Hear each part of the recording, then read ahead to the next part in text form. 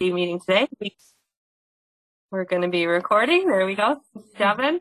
We're going to start with a call to order and roll call. So Devin, could you do that for us, please? Sure. I'll do a formal roll call.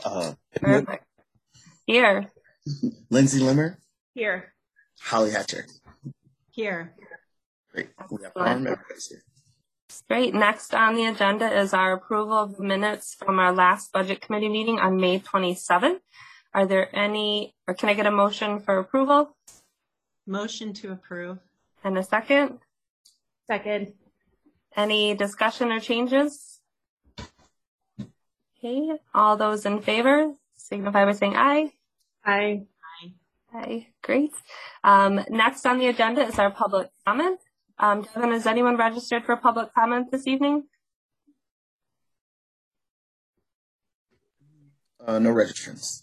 Okay, we can move on then to disclosures and recusals. Are there any members of the budget committee that have anything to disclose or recuse? See head shaking no, and I don't either. So we will move right on to our new business. So the first thing on new business is the Board of Health for Madison and Dane County Resolution 2021-11, authorization of budget transfer of acute and communicable disease grant funds. Can I get a motion for approval? I'll move. And a second? I'll second. Great. Could we get some more information from one of the staff on this, please? I can jump in quickly. We're coming up on the end of the grant cycle for this acute and communicable disease grant. And so this is just a little bit of line item cleanup to match the budget to expenditures. So it's moving just over $4,500 from consulting services to work supplies. Great. Any questions or comments from the committee? I see heads shaking. Okay, we will take a vote on that motion. All those in favor of the resolution signify by saying aye. Aye. Aye, perfect. That passes. And then we will move on to our discussion item, the 2022 operating budget. So I believe maybe Millicent, no? Is going to present this? No? Okay, well, who's presenting it? I'm not sure who's going to share the screen, but I think you'll probably hear from a couple of us over the course of the next few slides. Perfect. Thank you so much.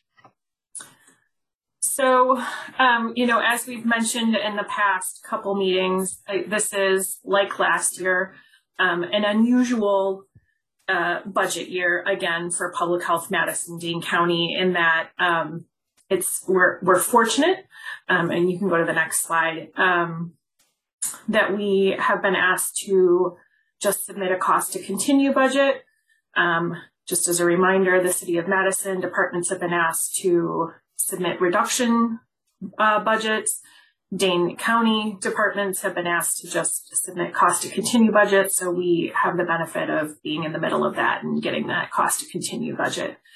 So with some updated numbers, I think Kate's going to just talk through kind of the highs and lows of the next two slides, just the overall summary. Yep, absolutely. Just a little bit of context and framing for the group. In thinking back on how we've wanted to engage with you all over the course of this kind of budget build. When we started conversations in April, we kind of had anticipated in this formal budget process that we would have had some additional information around some of those new funding streams that kind of are on deck to come through. But as you've learned kind of last month, and you'll hear more later on in this presentation, we still don't have guidance nor estimates on those additional American Rescue Plan dollars that are coming into our department. So you'll see that the next couple slides are very specific and scoped to our operating budget and not necessarily those kind of larger pots of money and that more kind of generative and visionary thinking that we were doing back in April. But I just wanted to kind of give that context before jumping in here. So as Janelle said, Our target, both from our directive from the mayor and the county executive, was to prepare a cost to continue budget, which means no changes to our programs. The total expenses that we are submitting in this budget request is just shy of $22 million. The levy contribution, those revenues that come from city taxpayers and county taxpayers into our budget, will be $15.3 million. Actually, just a little bit more than that, as the city has some specific kind of city-supported contracts that hit their levy as well.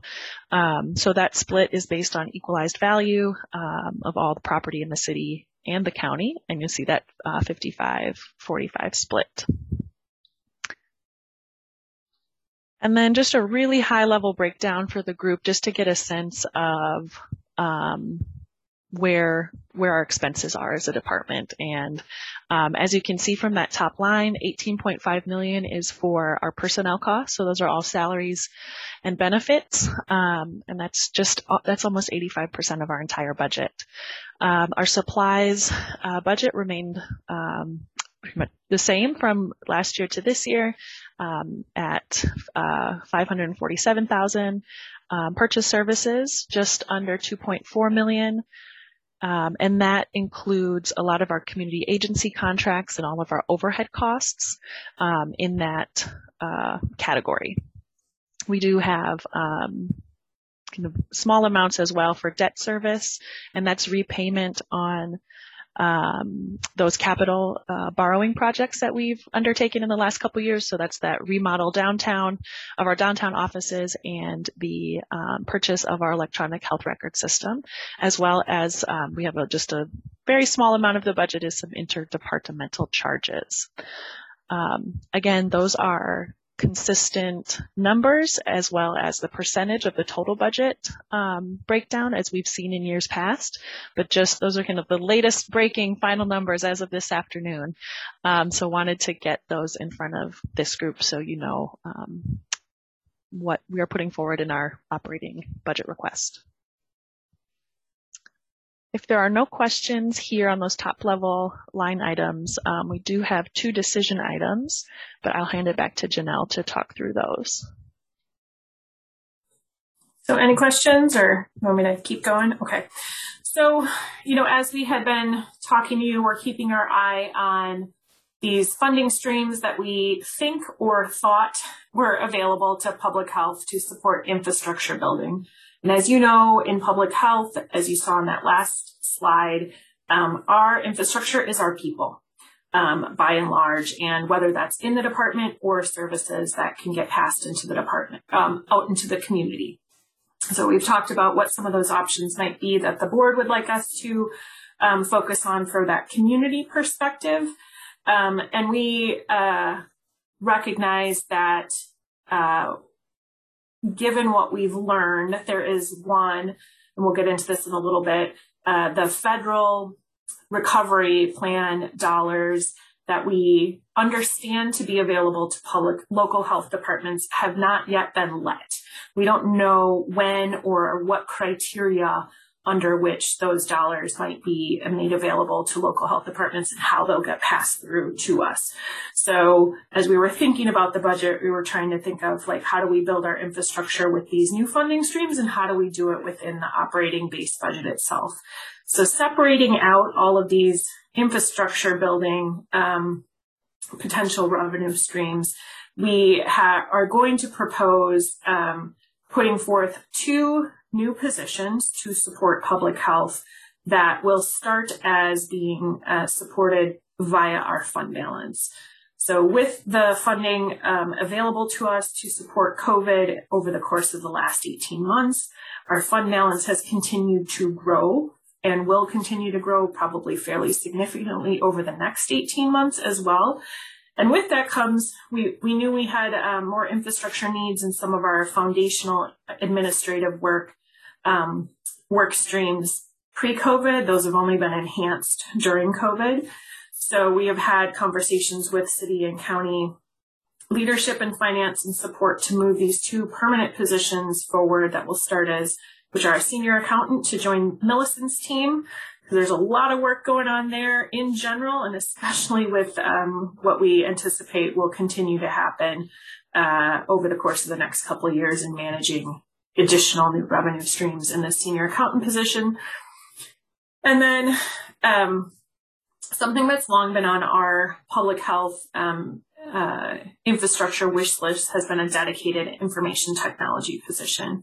More recently, we've had conversations. So just a reminder, we are a city IT supported agency, not a county IT supported agency, and have had more conversations with our city IT colleagues who have made it very clear to us that we are the largest user of their services in city government, and our needs are pretty unique. They're fairly diverse, and they're fairly heavy in how we use them. And so support from both that perspective and needing to have a dedicated position. So we'll be putting forward these two positions, only one of which will actually be a public health position, since we are a city IT position supported agency. The IT specialist will actually become a city employee, sitting in the city IT department, but funded by the health department to dedicate those resources to us. This is a model that city IT has started in the last couple of years with at least water utility, and I believe they're talking about doing it with another organization within government as well. So we feel that it will really be helpful to us, especially as we are continuing to kind of become increasingly dependent on technology in doing our work, especially as we're launching our EHRs over this next coming years. So these will be submitted as two new decision items, two new positions within one decision item, so to speak. And then what you see in that number 2 is something that you've already seen, the funding that has been moved into the health department to create the coordinator position for the CARES project. That's that partnership between the fire department, Journey, public health, and to think of a different model to respond to people in crisis in our community. So we're moving it into the budget. You see it here because it was created kind of late in the year, and we need to reconcile that moving forward in the next year. So there is nothing, these are our decision items. I would say there's nothing overly exciting in here. We haven't had the opportunity to do, we're going to let this next year kind of shake out because no programs worked in a normal way this past year. And so we need to kind of let that dust settle, assess the needs of the community, and then probably be back with different conversations next year. Any questions? Yeah, Janelle, thank you for sharing this. I want to just clarify that I'm understanding correctly that there's still hope and opportunity with some of the additional funds that are coming to create additional community-based funding or positions that are going to be responsive to COVID and social determinant type work that we talked about previously, correct? It's just that we don't have any details on that yet. Yes, we do believe so. And we have a slide. Our last slide is dedicated to where we think these new additional funding streams are. Great, because I assumed that, but I just wanted to clarify and also reiterate that for others who are listening that there is still, great needs in response to COVID. And these obviously don't necessarily directly reflect those needs, but I think are really important infrastructure. So do you need us to motion and vote on these decision items in this committee, or is this part of what happens in the budget? Well, at the end of our presentation today, I think we could make a motion now. These are the two action items. Okay. I would recommend perhaps accepting this or making a decision on the end of this presentation. Okay.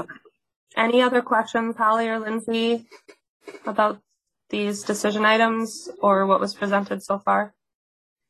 No, I don't have any questions. Thank you. I don't either. Thank you. Great.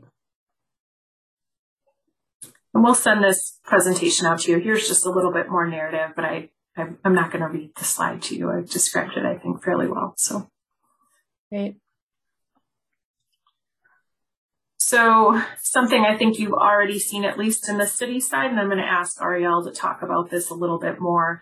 As you know, the city and the county both received ARPA funding independent to what we think we still have eyes on for local public health, different processes under which the city and county are building their plans to allocate those funds. And one of those was a request was made to very specific to us to put forth a package related to violence prevention. So just wanted to kind of share that there's still conversations happening in the county about whether or not how this may be paired or what it looks like in county funding streams. But I just want to kind of level set of where that is in the middle. So of us being in the middle of those, these two units.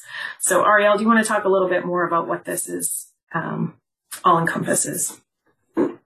Sure. Yeah. So this encompasses a few things. One of the biggest being funding to support the Madison and Dane County Violence Prevention Coalition in its identification of priorities within the, a lot of long titles tonight, the Madison and Dane County Violence Prevention Roadmap. And so essentially this is funding that supports this big question we've been getting since we produced the roadmap of how are we going to fund these things and what does that look like. So the coalition will be going through a prioritization process on Wednesday at its relaunch meeting to identify kind of what are the things we want to work on first. With that, again, buy-in feedback from our stakeholders. And so a good bit of this funding will go to support any priorities that are identified that need funding, either to create, sustain, or maintain. So that is the one big one. There is also funding here to support some of our just violence prevention infrastructure. One of the big items to come out of that is our CSIT, or our Community Safety Intervention Team. We'll be looking to acquire a communications platform just to continue that facilitated communication collaboration with our law enforcement partners and also our service providers. So we're connecting individuals who are either perpetrators or victims of violence to those services that we know that they need. So those are kind of the things that are right now identified. This funding could also go to support some other violence prevention work, but we will see what that shakes out to be. And just this will be spread out, did you say this, or over the course of the ARPA, the years that ARPA is available? So it's not all intended to be in the 2022, but to spread out evenly. Yeah, nope, I didn't mention that. So yes, it is a lump sum that'll be spread out over the 3 to 4 years, depending on how you're looking at it. And the city did allocate $160,000 of that 1.2 ask for us to start using as soon as 2021, which is exciting. Ariel, this is great. I just want to clarify and support the idea of some of those funds actually funding community initiatives like community partner work, possibly, depending on the priorities. Yeah.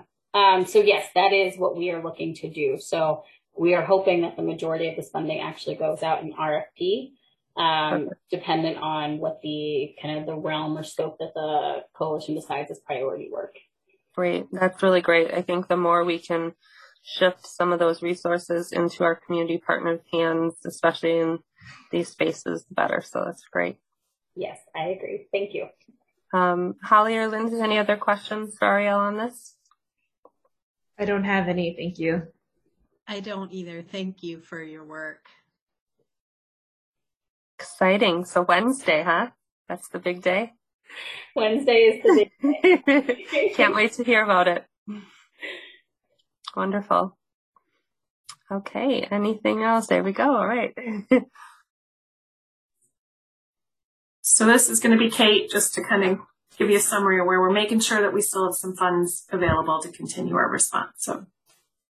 Yep, exactly. So we know there is continuing work to do in the COVID response. We know that that work will continue into 2022. Wanted to level set and just give an update to this group on our plans for the rest of 2021. And then in the next slide, we'll talk a little bit more about those funding streams in a little bit more detail. So as of Saturday, our operations at Alliant Energy Center are done. We wrapped up over there after just a really incredible year plus of testing and vaccination. So let's see. So for vaccination, we're transitioning into our PHMDC clinic locations. So on Monday, Wednesday, Friday, we'll have a clinic at our South Madison site. And on Tuesday, Thursday, we'll have a COVID vaccine clinic at our East Washington office, as well as having ongoing mobile vaccinations across the county. So really digging into the data, we know that those top line numbers look really good for us as a county, but we have really deep disparities in that COVID in the vaccine data. And so working with community partners and setting up mobile clinics across the county.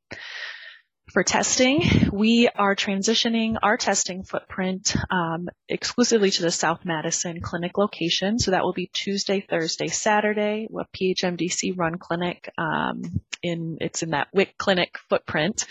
And knowing that in our role as the public health department, not necessarily being the one to do the tests, but assuring that tests are available across the county. We have worked with a number of independent pharmacy partners, as well as UW Health, to create a network of 15 sites throughout the county for ongoing free testing, and that's through the state's testing pilot program. And we'll talk about that on the next slide too. And so we're working to update our websites and a lot of our communications materials to show where there'll be testing available, where there may not have been reliable testing access to date. So that's really exciting as a transition point as well. We are continuing in our role as in contact tracing. Right now, it's all LTE COVID response specialists that are staffing that contact tracing team. It's a lean team for good reason, because our cases are really low right now. But we know that we need to have plans in our back pocket should the work increase. And so just at the end of this slide, just a few points to show you where we're kind of the areas we'll tap first. We're cross-training those folks who, that additional capacity, the active LTEs, as well as Maxim contracted staff. We do have, within the folks who are scheduled, the LTE and Maxim staff, we do have the ability to bump and increase the number of hours that they're working, as well as hire on more contracted staff and have an active contract with Maxim should we need that in the coming months. We understand that having our permanent staff reassigned to the COVID response was really disruptive for folks, both personally within, being so dedicated to their work, and our community partners as well. And so we're really trying to make the most of this increased capacity we have as a department to really only reassign staff when we've exhausted all those other options, knowing that that has been a big challenge. So that's kind of where we are.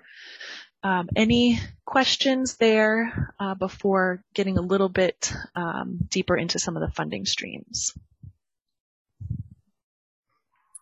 None for me. Holly or Lindsay? None for me, thank you.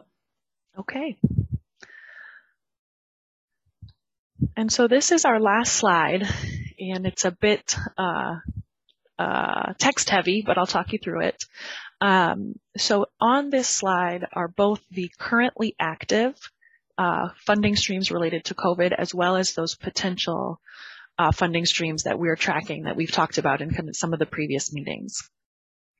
So the first three lines are all active revenue streams that we're already realizing revenue and have that revenue in-house. That first is the FEMA public assistance funding. That's not how it goes. Okay, FEMA public assistance funding, which is that 100% federal cost share for all COVID-19 vaccine efforts. And so Millicent and team have really been doing an incredible job in gathering all the documentation for us to be able to recoup all of the expenses related to our vaccination efforts to date in 2021. Well, that is currently scheduled to end in September 2021, but we'll keep an eye on that date and continue to utilize that source of funding as long as it's available. The second line is that testing pilot program. And so that the state started that last year in the fall, I believe. And for all of the kind of participating members, we receive a $20 per test reimbursement from DHS to administer COVID-19 tests. We, in 2021, are estimating about $2.2 million to us in estimated reimbursements, and that will cover the staffing costs as well as the kind of overhead that we incurred at Alliant Energy Center, as well as we transition to our South Madison site. What's really exciting here is this is the mechanism that's allowing us to bring those partners on board and allow for more testing for community members. So we will be serving as the fiscal agent, and so this for these pharmacy partners to enter into the testing pilot program, we'll have kind of formal agreements with those partners, and for each test, and they'll give us reports of the tests that they've delivered, and we'll kind of request that from the state and be able to pass those funds through. The third line is our epidemiology and laboratory capacity grant. Those funds are good started in October of 2020 and go through October of 2022, and it's just about $5.3 million. This funding is where we had place held some of those larger conversations and visions around some of that capacity building for the department, but we recently received updated guidance that the spending has to be really scoped narrowly to COVID response. And so we've got plenty of work that we've done and will continue to do related to the COVID response to access that full $5.3 million amount.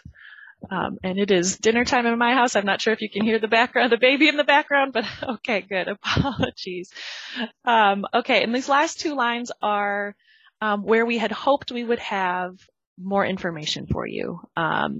Right now, we are still anticipating that we will receive an allocation from the American Rescue Plan Act related specifically to building public health workforce. Those funds are to be spent through the end of 2024, but again, we don't have an estimate on how much money that will be when it's coming through or the guidance on the bounds of where to spend that.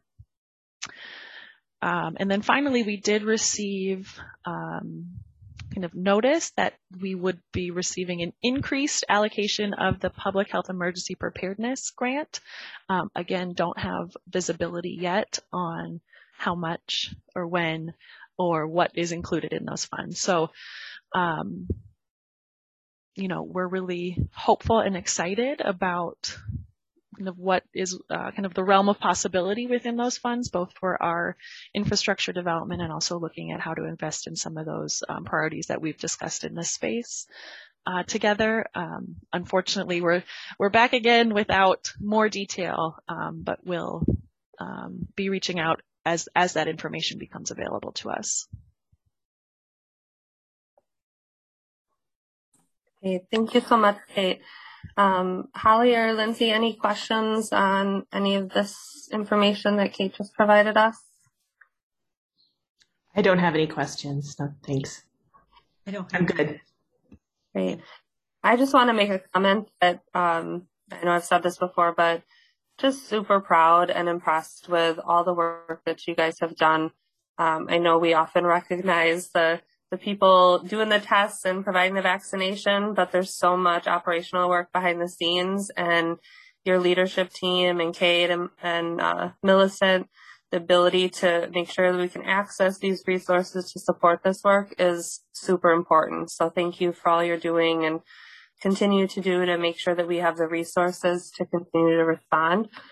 I also want to say, if my math is correct, when I did a quick rough of the tax levy amount to Madison, City of Madison based on our population, we're looking at less than like $28 per person of tax levy dollars. And I just always like to do that quick math, and maybe it's a little different, but around that range, to just recognize the value that we get in public health services that hopefully is more appreciated during these crazy times than it has been in the past for what taxpayers actually are supporting. And that's both a good thing and a bad thing, because we know that we are often in Wisconsin across the board pretty low on the tax levy support for public health, and imagine what we could do if we had a little bit more.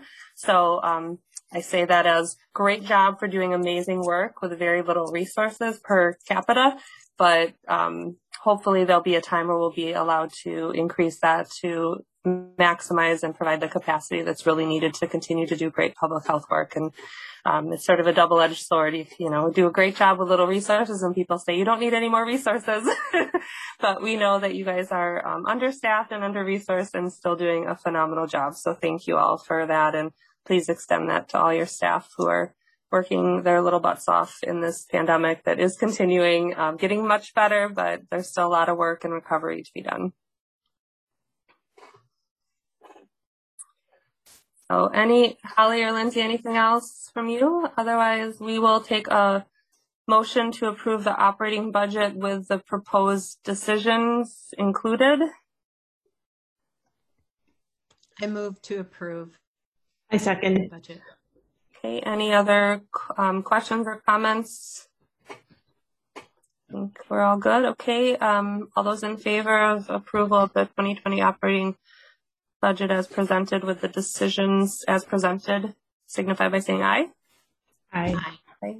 Okay, motion carries. And I believe that is the last thing on our list. Is there anything else anybody has that they want to say or ask? Otherwise, I just want to say, if I could jump in and say thank you, and then just a reminder that from here, your approval and acceptance of our budget will then go to executive committee next week.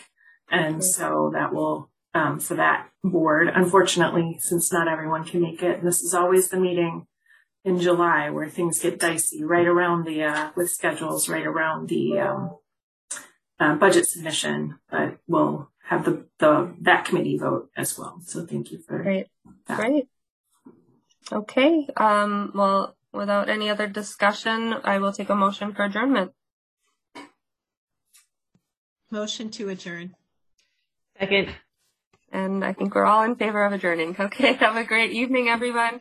Thank you so much, and have a safe 4th.